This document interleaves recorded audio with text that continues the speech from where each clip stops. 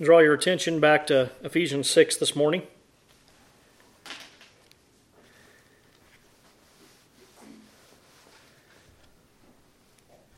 Ephesians 6, beginning in verse 10. We'll read a few verses here. Finally, be strong in the Lord and in the strength of his might. Put on the whole armor of God, that you may be able to stand against the schemes of the devil. For we do not wrestle against flesh and blood, but against the rulers, against the authorities, against the cosmic powers over this present darkness, against the spiritual forces of evil in the heavenly places. Therefore, take up the whole armor of God, that you may be able to withstand in the evil day, and having done all, to stand firm. Stand, therefore, having fastened on the belt of truth, and having put on the breastplate of righteousness, and as shoes for your feet, having put on the readiness given by the gospel of peace. In all circumstances, take up the shield of faith, with which you can extinguish all the flaming darts of the evil one, and take the helmet of salvation, and the sword of the Spirit, which is the Word of God, praying at all times in the Spirit, with all prayer and supplication. To that end, keep alert with all perseverance, making supplication for all the saints. Let's pray.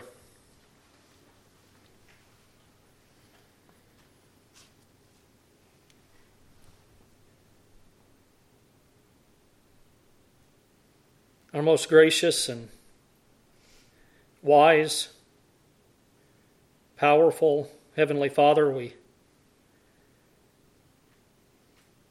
are mindful this morning of our weakness, of our inabilities to stand against our enemy. Lord, we pray that we would take up the whole armor of God that is provided for us, that we might stand in the power of the Lord, in the strength of his might, that we might stand against this enemy that is before us. Lord, teach us from your word this morning. May the Holy Spirit guide and direct our hearts and our thoughts and give us discernment, Lord, to understand and to know what you are teaching us through your word that you've given to us this morning. We ask these things in the name of our Savior. Amen.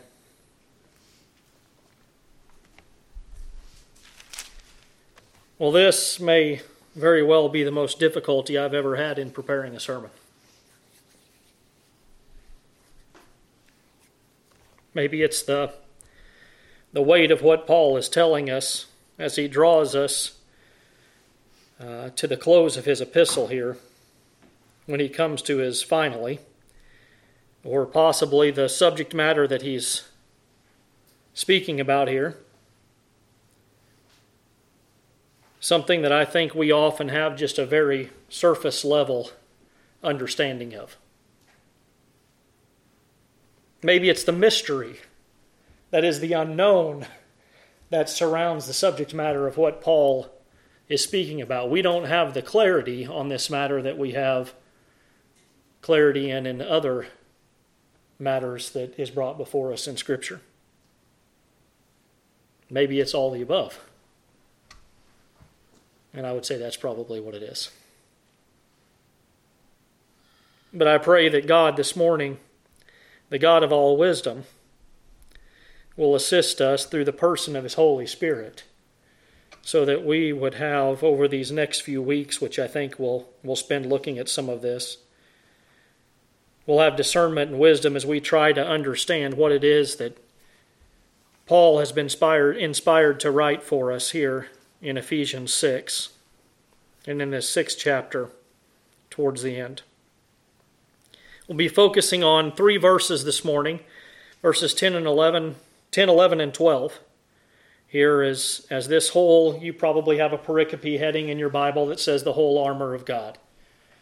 The greater section, but we'll be focusing mainly on the three first verses of this particular section, verse 10, 11, and 12.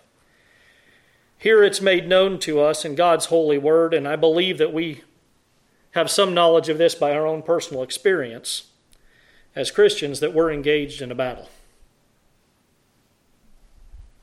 And it's prudent that if we're engaged in a battle, that we know something about our enemy that we're engaged in this battle with. I think this is partially what our Savior alluded to in Luke 14:31. In that passage, our Lord is speaking about the cost of discipleship and talking about leaving everything to follow him. And he says something in the context of that passage there in Luke 14 that I believe has application here for us this morning. He says, "Or what king, going out to encounter another king in war, will not sit down first and deliberate whether he is able with 10,000 to meet him who comes against him with 20,000? Well, are we able to meet the enemy on the battlefield? We must know something of his enemy if we are to go out and array ourselves for battle against him. We are to know something about our enemy, something about his strength, something about his number, something about the area in which this battle must take place.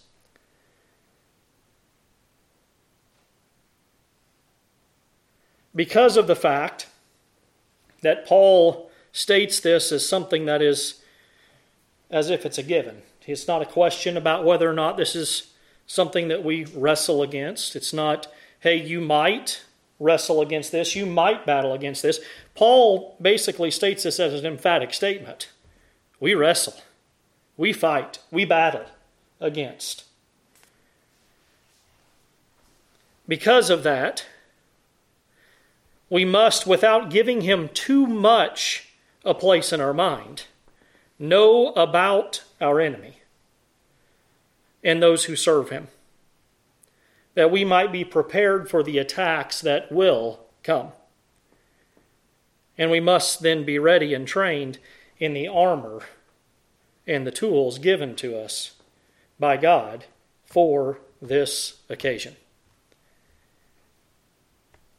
I remember reading something that Sproul had to say. I think it was in an article somewhere regarding Satan. He had a class that he was teaching that had 30 people in this class. And the first thing that he asked the class was, asked them to raise their hands. And he asked them, do you believe in God? And all 30 people in the class, hands went right up in the air. And then he asked, do you believe in Satan? Out of the 30 people in the classroom that believed in God, only 3 raised their hands. Only 3. And finally, after talking and discussing this a little bit, one of the students that was in this classroom, and I don't know where it was, I don't know if this was when he was a professor in one of the colleges or one of the I would hope that people in seminary, there'd be a greater than 3 out of 30 raise their hands if asked if they believed in Satan. But one of the students said, you mean are we to believe in a Satan that wears a red suit and has these pointy horns and carries a pitchfork? Because that is what they were referencing in their mind when they thought about Satan. You see, that's what has become of all this in our world today. Satan, in the minds of most, is nothing more than a cartoonish character representing something that might lead us to a bad decision or bad behavior. Think about all the cartoons you've seen. The little angelic character on one shoulder and the little devilish character on the other. This is what has become what people think of the forces of Satan, our enemy, that he's just some cartoonish, devilish character. The author, C.S. Lewis, if any of you have read the Screwtape Letters, in the Screwtape Letters, he has the main character is a demonic figure. And he's writing as way of an instruction to another about how to deceive people. And listen to what he says. He wrote in the Screwtape Letters from the vantage point of the demon, once again, instructing another on how to deceive people. And in this main character, this demon, says the fact that devils are predominantly comic figures in the modern imagination will help you. If any faint suspicion of your existence begins to arise in his mind, suggest to him a picture of something in red tights, and persuade him that since he cannot believe in that, and then in parentheses, C.S. Lewis says, it is an old textbook method of confusing them, in parentheses, he therefore cannot believe in you. So Lewis is pointing to the fact that a comedic devil has contributed to the belief that the demonic power, the demonic person of Satan, does not exist. This is the case with many things, unfortunately, today scripturally. We see that they are weakened as a result of the way that we treat them. Or we've grown just to not believe in something because of the way that they are treated. Think about Noah and the ark. The Garden of Eden, Adam and Eve, how we portray often to our kids these cartoonish-like people, myths, but we don't support the reality that is revealed to us through the Word of God. So in doing that, they become nothing more than a fable, nothing more than a caricature.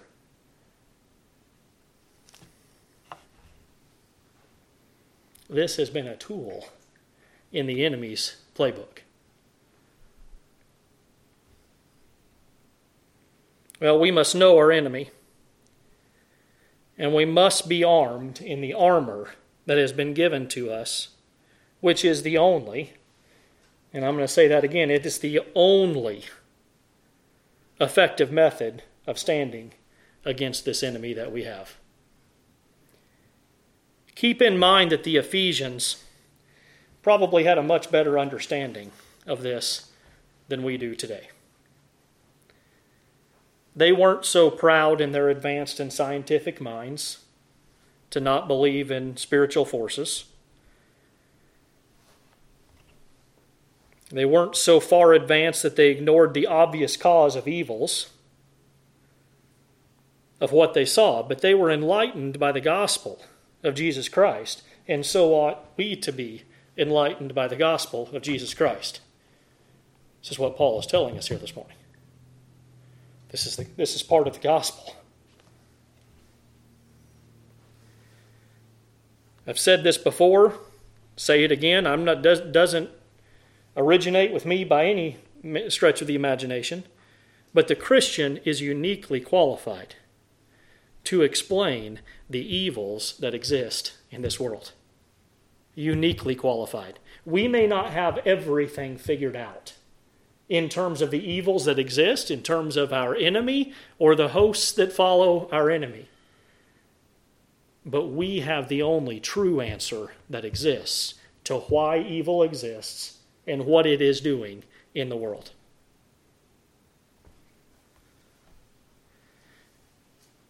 But the Ephesians had a pretty good understanding of what was going on. Turn back to me. We've looked at this before. Turn back with me to Acts chapter 19. Remember what Paul is dealing with here. He's dealing with our enemy, Satan, and the powers under Satan, his spiritual host of wickedness. Look at verse 11. We'll start reading there in Acts chapter 19, verse 11. And God was doing extraordinary miracles by the hands of Paul. Now, I'm going to stop real quick and say once again what I said when we looked at this months and months and months ago. These were being done by the hand of Paul, but who was performing the miracles? God. And God was doing extraordinary miracles by the hands of Paul, so that even handkerchiefs or aprons that had touched his skin were carried away to the sick, and their diseases left them, and the evil spirits came out of them. Then some of the itinerant Jewish exorcists undertook to invoke the name of the Lord Jesus over those who had evil spirits, saying, I adjure you by the Jesus whom Paul proclaims. 7 sons of a Jewish high priest named Sceva or Siva were doing this. But the evil spirit answered them, Jesus I know, and Paul I recognize, but who are you? And the man in whom was the evil spirit leapt on them, mastered all of them, and overpowered them so that they fled out of the house naked and wounded. What does verse 17 then say? And this became known to all the residents of Ephesus, Jews and Greeks. And fear fell upon them. But that's not all. And the name of the Lord Jesus was extolled. Also, many of those who were now believers came confessing and divulging their practices, and a number of those who had practiced magic arts brought their books together and burned them in the sight of all. And they counted the value of them, and it was found to come to 50,000 pieces of silver. This was not some allusion to something that they might call or say this happened as a result of some chance or some sleight of hand or some trickery. What was this? This was demonic activity. This was not, once again, sleight of hand that was being performed here. This evil spirit leapt upon these 7 sons, mastered them, and they fled out of the house naked and wounded. And fear overcame all of Ephesus, and the name of Jesus was extolled. They came to face, these Ephesians did,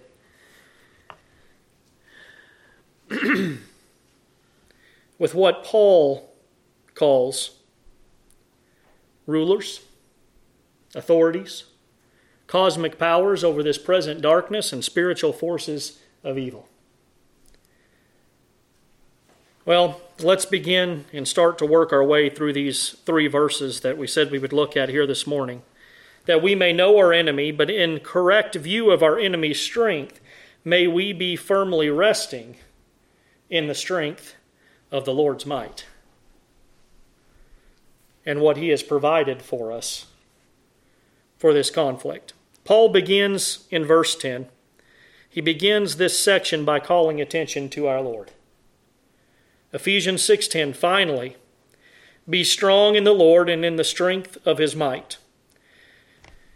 It is like he's saying, we have now come to a close. We're drawing to a close here, church at Ephesus. Think of all that I've related to you about what God has done, what Christ has accomplished, and what the Holy Spirit has sealed up or guaranteed for you. Think about all of this and how this was done. Not of your works, but of grace. You have nothing to boast about in these things, but instead you can rest in what has been done on your behalf by the God who is over all, the creator of all things, the sustainer of all things. Well, let us think about all that God has shown us in His Word. We take all of that in when Paul says, finally, brothers and sisters, finally be strong in the Lord and the strength of his might. Look at the strength of his might in all that he's done.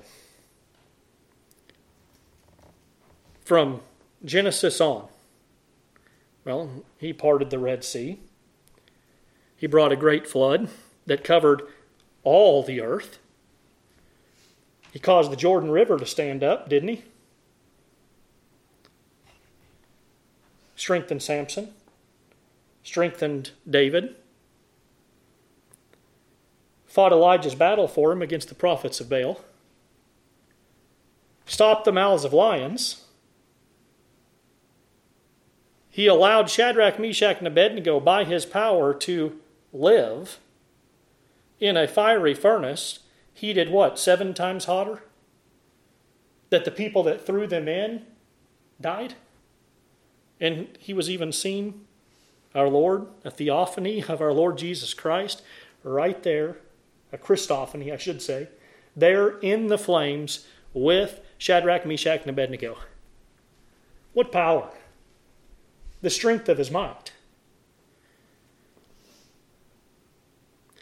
And through this strength we read earlier, look at chapter 1 of Ephesians, verse 20, or 19. And what is the immeasurable greatness of this power, of his power toward us who believe, according to the working of his great might that he worked in Christ when he raised him from the dead and seated him at his right hand in the heavenly places? And then if we go down just a little bit, we see it again. In verse 5 of chapter 2, even when we were dead in our trespasses, made us alive together with Christ. He not only raised Christ, but he raised us up with him. He not only seated Christ at the right hand, he seated us with him in the heavenly places in Christ Jesus. Behold the strength of his might. Hendrickson says it like this. He says, it is therefore as if Paul were saying, when I urge you to find your source of power in the Lord and in the strength of his might, I am not making an unreasonable request. For you yourselves know that his omnipotence has been revealed by these 2 marvelous deeds that we just looked at. There in Ephesians 1 and Ephesians 2. Hence, we are not dealing with abstractions, but with the power of God demonstrated in human history.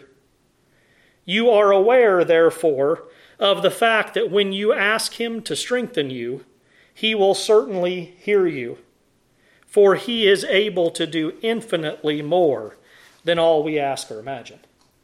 Isn't that what we've already learned from Ephesians 3, verse 20? Now to him who is able to do far more abundantly than all that we ask or think, according to the power at work within us. Whose power? Ours? No. His power. The strength of his might. Be strong in the Lord and the strength of his might. Therefore, Paul says in other places, in 1 Corinthians 16:13, be watchful, stand firm, act like men, be strong. And as Paul instructed Timothy in 2 Timothy 2:1, you then, my child, be strengthened by the grace that is in Christ Jesus. Here's where our strength comes from. Here's where our everything comes from. It comes from Jesus Christ. Not in our strength, but the Lord's, as Paul would state to us in his second letter to the church at Corinth. Write this down and go back and read this over and over and over again. 2 Corinthians 12, 7 through 10. So to keep me, Paul is saying, from becoming conceited because of the surpassing greatness of the revelations that he saw, a thorn was given me in the flesh, a messenger of Satan to harass me, to keep me from being conceited. 3 times, Paul says, he pleaded with the Lord about this, that it be that it should leave me, but he said to me, my grace is sufficient for you.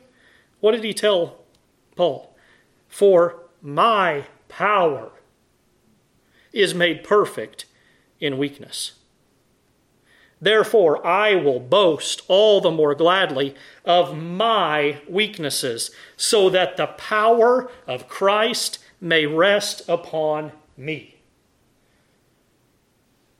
For the sake of Christ, Paul says then, I am content with weaknesses, with insults, with hardships, with persecutions, and calamities. For when I am weak, then I am strong. Paul says, I stand not in my own strength, but in the strength of his might. Be strong in the Lord and the strength of his might. Take no stock in the strength that you possess, Christian. As the hymn says, and I hope we will sing this in the coming weeks, there's a hymn that we sing, stand up for Jesus. Stand in his strength alone. The arm of flesh will fail you. You dare not trust your own. Put on the gospel armor, each piece put on with prayer. Where duty calls or danger, be never wanting there. Robert Murray McCheyne said it like this. Leaning on the staff of my own devising, it betrayed me and broke under me. It was not thy staff. Resolving to be a God, thou showest me that I was but a man. But my own staff being broken, why may I not lay hold of thine? Our strength is nothing. But knowing that we have no strength, God has provided for us the strength of our Lord and Savior, Jesus Christ. So it is then that Paul introduces in verse 11 the armor of God. Ephesians 6:11, put on the whole armor of God that you may be able to stand against the schemes of the devil. This is not the only place in Scripture we read of some sort of armor for the Christian. Romans 13:12 says, the night is far gone, the day is at hand, so then let us cast off the works of darkness and put on the armor of light. In 2 Corinthians 6:4-10, but as servants of God, we commend ourselves in every way by great endurance in afflictions, hardships, calamities, beatings, imprisonments, riots, labors, sleepless nights, hunger, by purity, knowledge, patience, kindness, the Holy Spirit, genuine love, by truthful speech, and the power of God with the weapons of righteousness for the right hand and for the left hand, through honor and dishonor, through slander and praise. We are treated as impostors and yet as true, as unknown and yet well known, as dying and behold, we live, as punished and yet not killed, as sorrowful yet always rejoicing, as poor yet making many rich, as having nothing yet possessing everything. With what did Paul say? With weapons of righteousness for the right hand and for the left.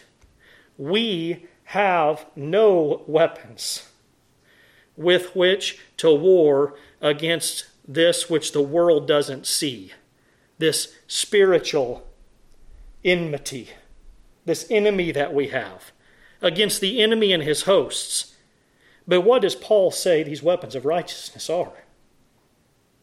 Purity, knowledge, patience, kindness, the Holy Spirit, genuine love, truthful speech, and the power of God. If we but just listen to His Word, we would come to see that this message that the gospel gives us is one message. One message. This armor is pictured and typified for us in what I believe is an amazing historical record that we have in Nehemiah. I love the book of Nehemiah. And I think that we have a picture here that applies, showing us a physical picture of what I believe this looks like. If you go ahead and turn to Nehemiah chapter 4. Nehemiah is sent to Judah to rebuild the wall around Jerusalem. And he's faced with opposition by evil men who have surrounded him as they are rebuilding the wall there in Jerusalem. And these evil men are following their evil leader. And I don't mean a physical evil leader. This is the same leader that we're to stand against, armed in the armor of God. Nehemiah sees the threat, and he gathers all the people together, all the leaders and all the people together, and he tells them, remember the Lord, who is great and awesome, and fight. Remember the Lord, who is great and awesome, and fight. And then if you look at verse 15 of Nehemiah 4, when our enemies heard that it was known to us and that God had frustrated their plan, we all returned to the wall, each to his work. From that day on, half of my servants worked on construction, and half held the spears, shields, bows, and coats of mail. And the leaders stood behind the whole house of Judah, who were building on the wall. Those who carried burdens were loaded in such a way that each labored on the work with one hand and held his weapon with the other. And each of the builders had his sword strapped to his side while he built. The man who sounded the trumpet was beside me. And I said to the nobles and to the officials and to the rest of the people, the work is great and widely spread, and we are separated on the wall, far from one another. In the place where you hear the sound of the trumpet, rally to us there. Our God will fight for us. So we labored at the work, and half of them held the spears from the break of dawn until the stars came out.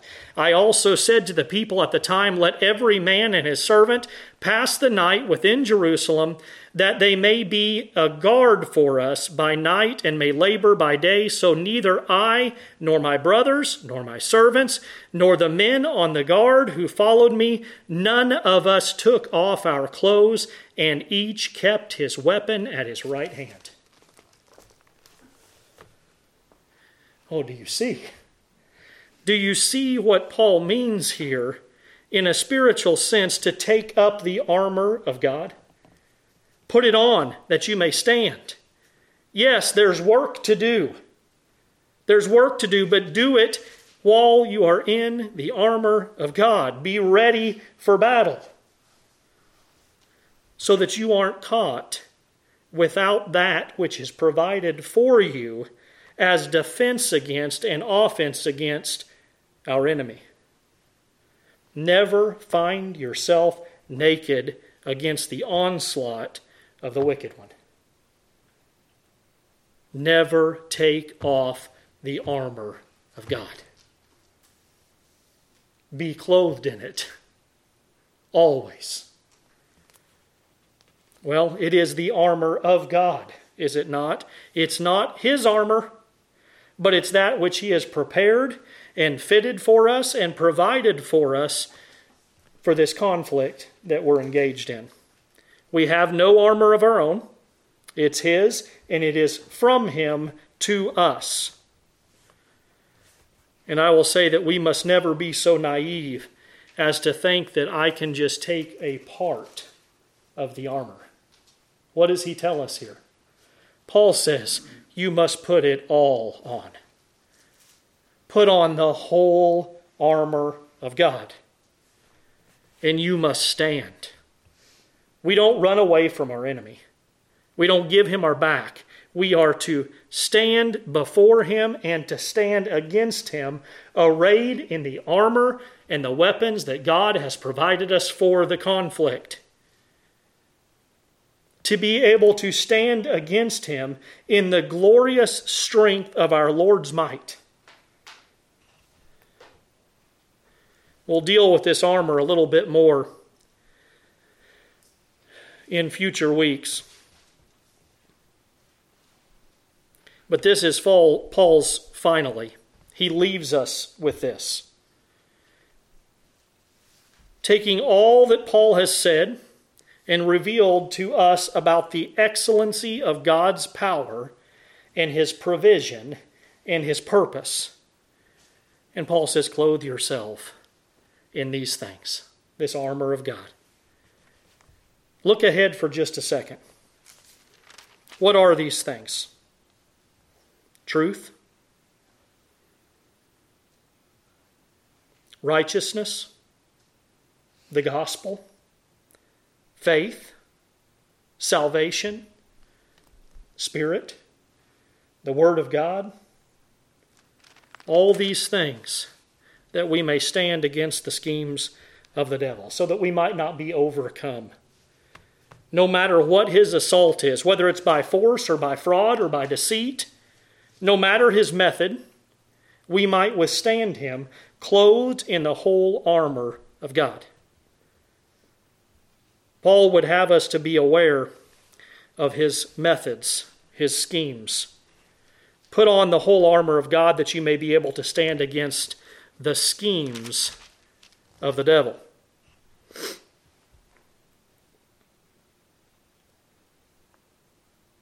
Well, what are some of these schemes?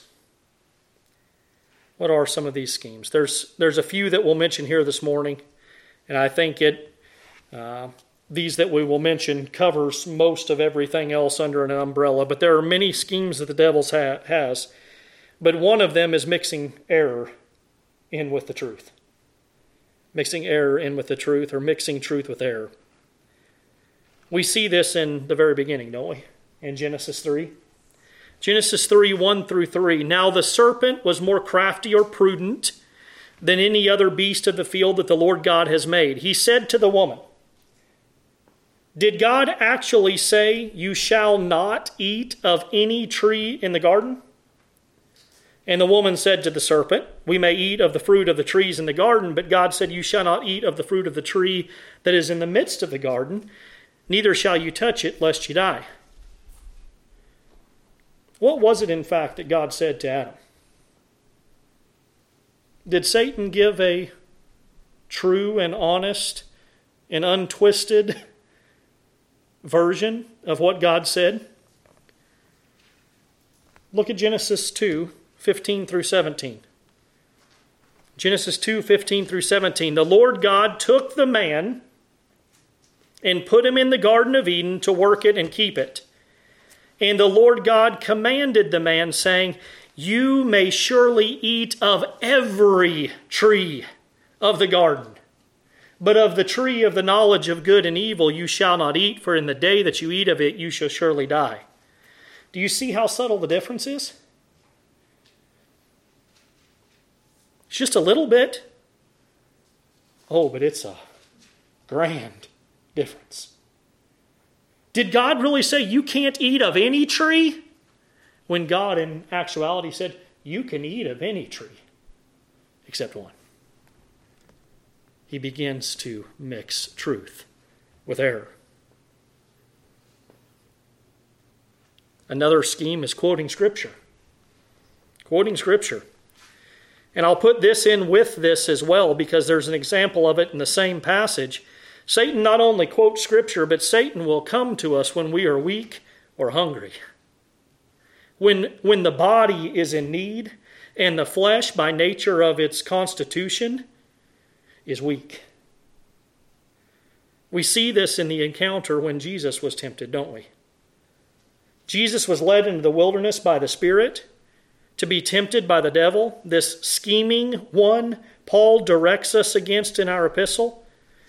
After Jesus was in the wilderness and fasting for 40 days, he was hungry, the Scripture tells us.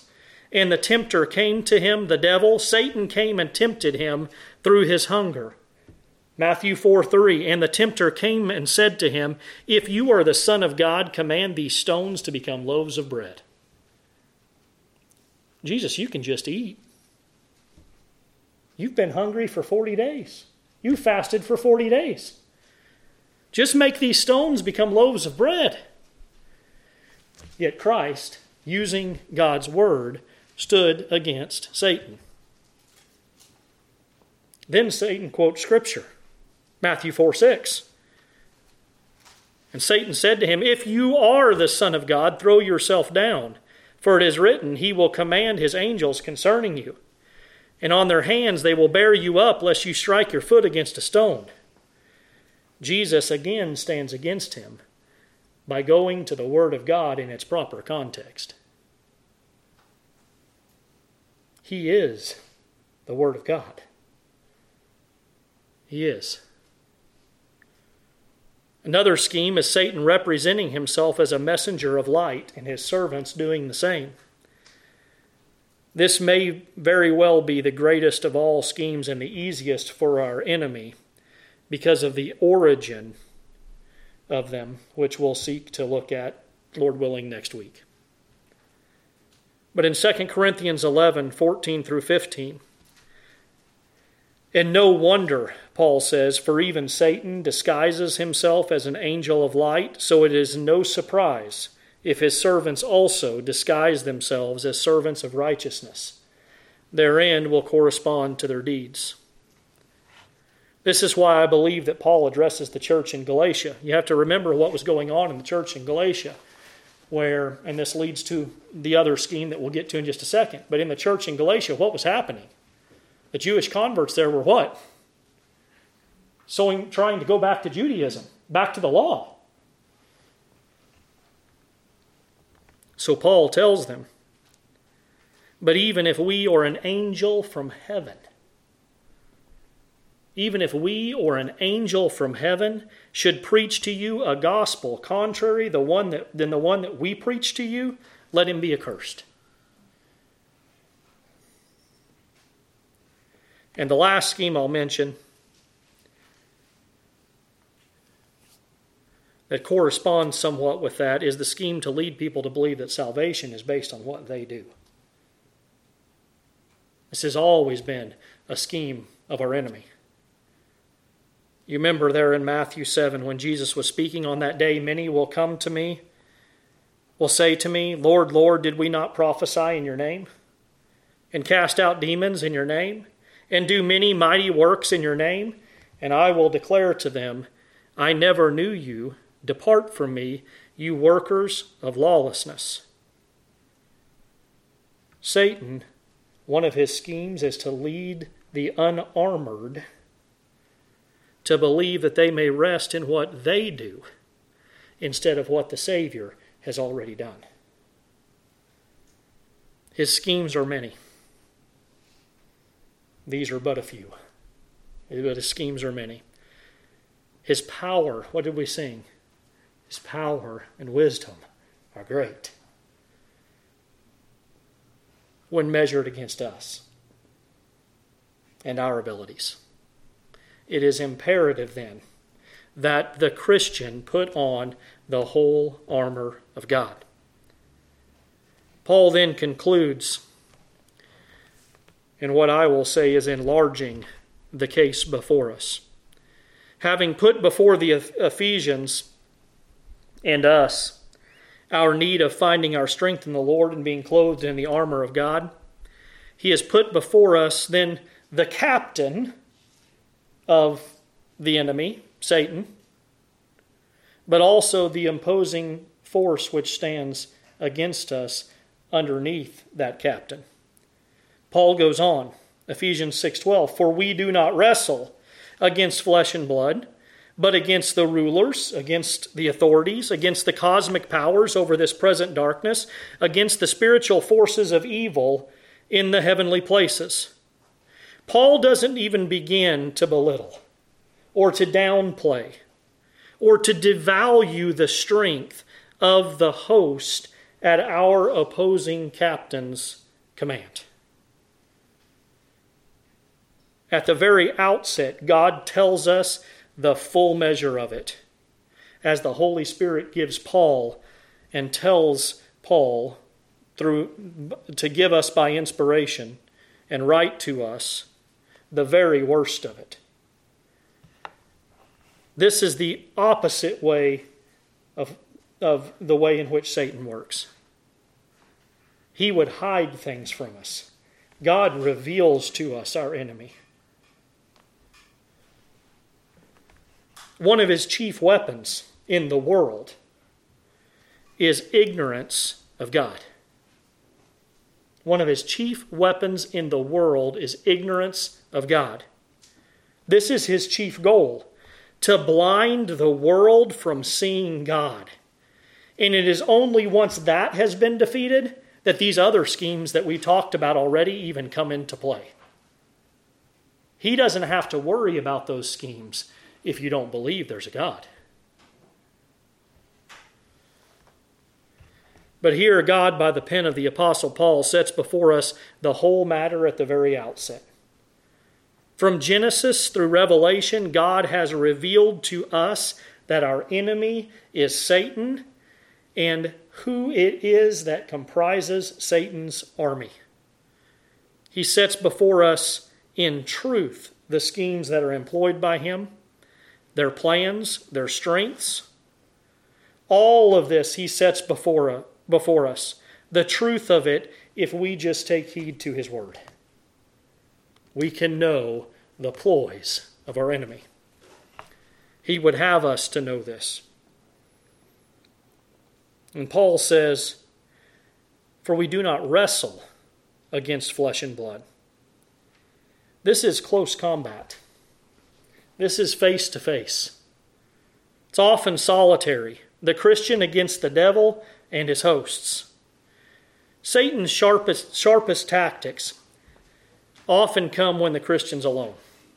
Think about this and see if this isn't true in your own life. Often when the Christian is alone and shut up in his own house, seemingly secure. This is often when the saint of God is most vulnerable to satanic attack. He's let his guard down, taken off the armor to rest, tired and weary of this fight that he's engaged in the comfort of his own home, and then the attack comes. You ever felt that? The nature is also this, that armies may fight at a distance, but wrestling is up close and personal. It's hand to hand. It's body against body. Up close, very, very personal. And our enemy knows all our moves. Knows them all. He is not, and I want to repeat this, he is not omniscient. Our enemy is not omniscient. But he is wise, he is prudent, and he and his host have centuries and millennia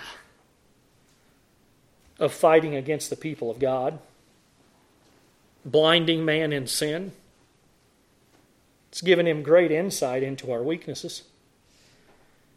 He knows by observation the sufferings of our flesh. He knows our desires. He knows our fears, because we're no different than other human beings throughout history. And he's observed this time and time and time again.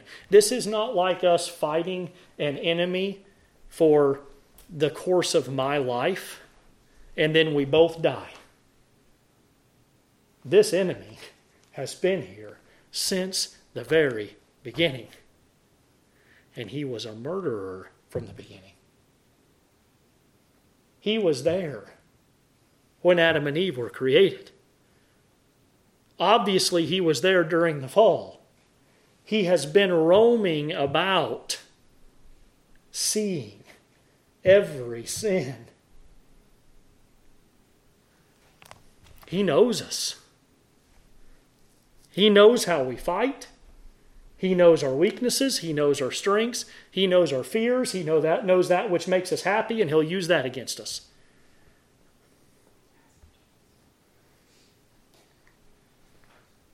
I want you to know that it's not that the Christian doesn't have battles that are of the flesh.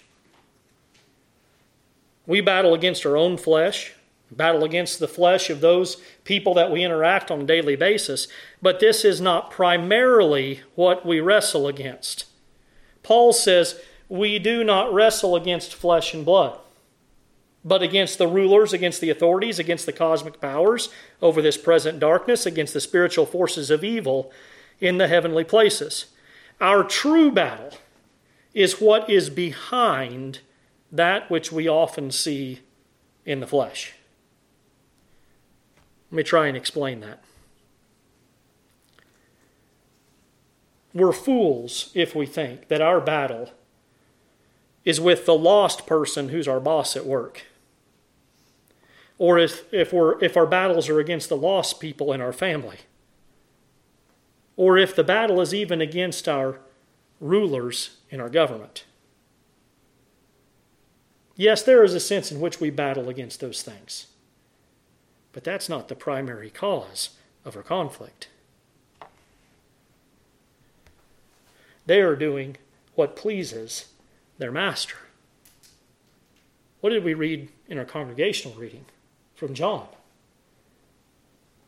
You are of your father, the devil, and your will is to do that which pleases your father.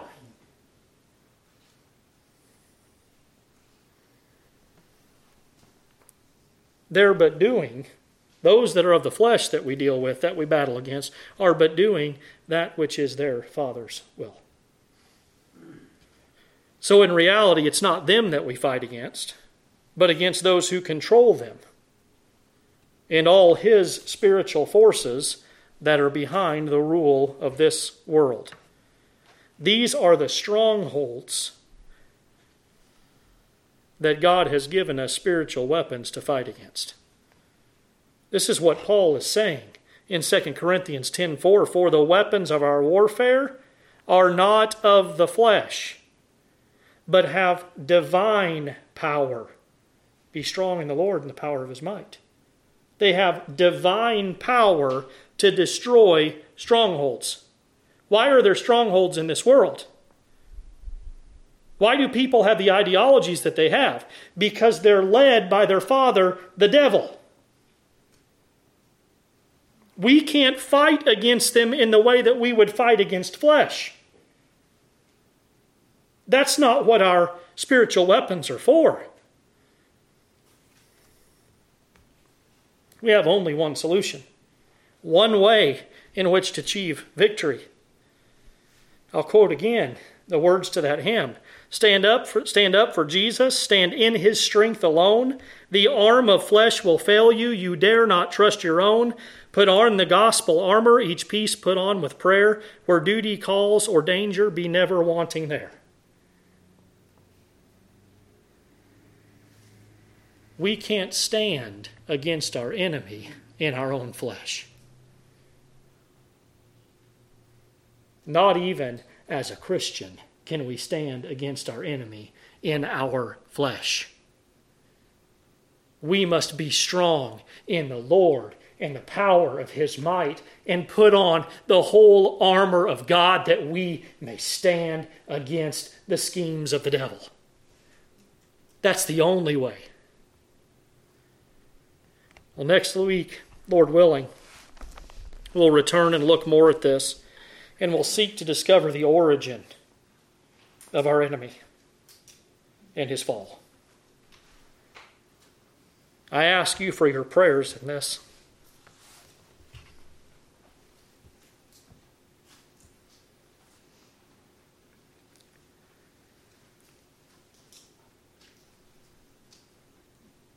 Much that I'll seek to bring forward may not be what you've always held or heard.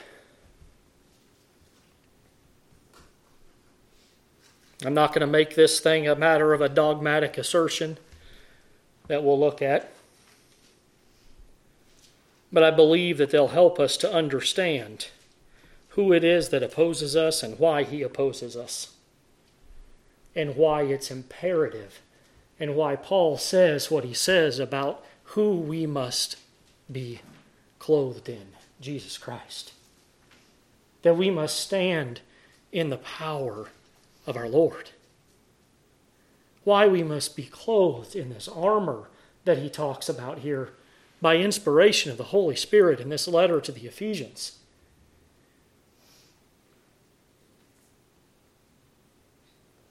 If you want to, spend some extra time this week in the Word. I'd invite you to read Isaiah 14. In particular, verses 12 through 15. Isaiah 14, 12 through 15, and Ezekiel 28, 11 through 17. Ezekiel 28, 11 through 17.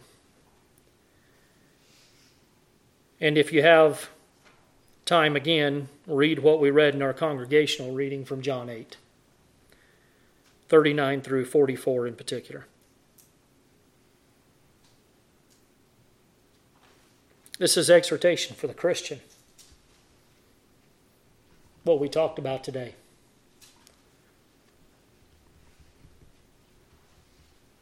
There are some who don't have this armor. They're not a child of God.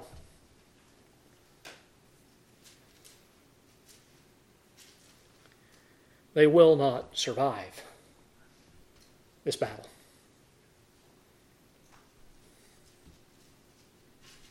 They won't stand against the devil and his host.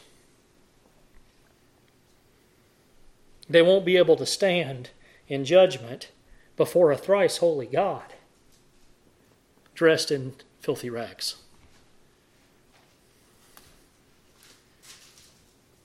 Part of that armor is salvation. Part of that armor is faith. Part of that armor is righteousness. Part of that armor is the gospel.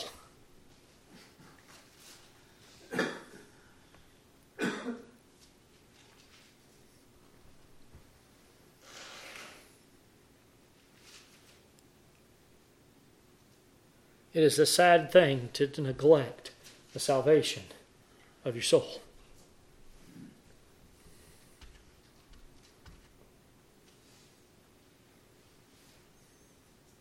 Tell others about the hope that is found in Jesus Christ,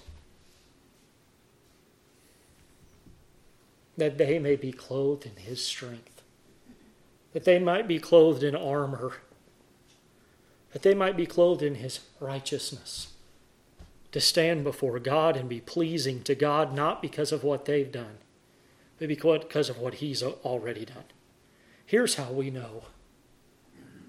Here's how we know that we are going to make it through our battle in this world. He's already overcome the world.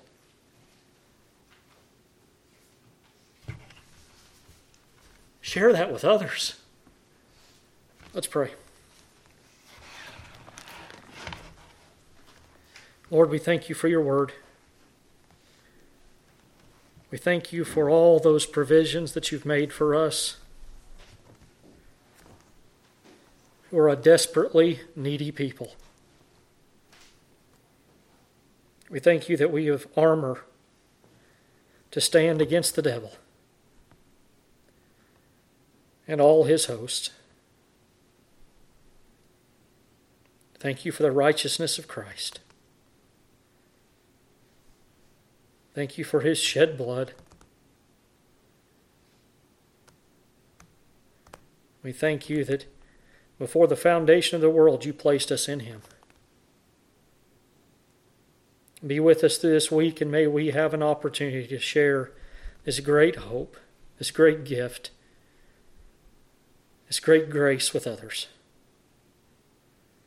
Be with us through this week, Lord. May we meditate upon your word. May we find strength in it. It's in the name of our Savior we pray. Amen.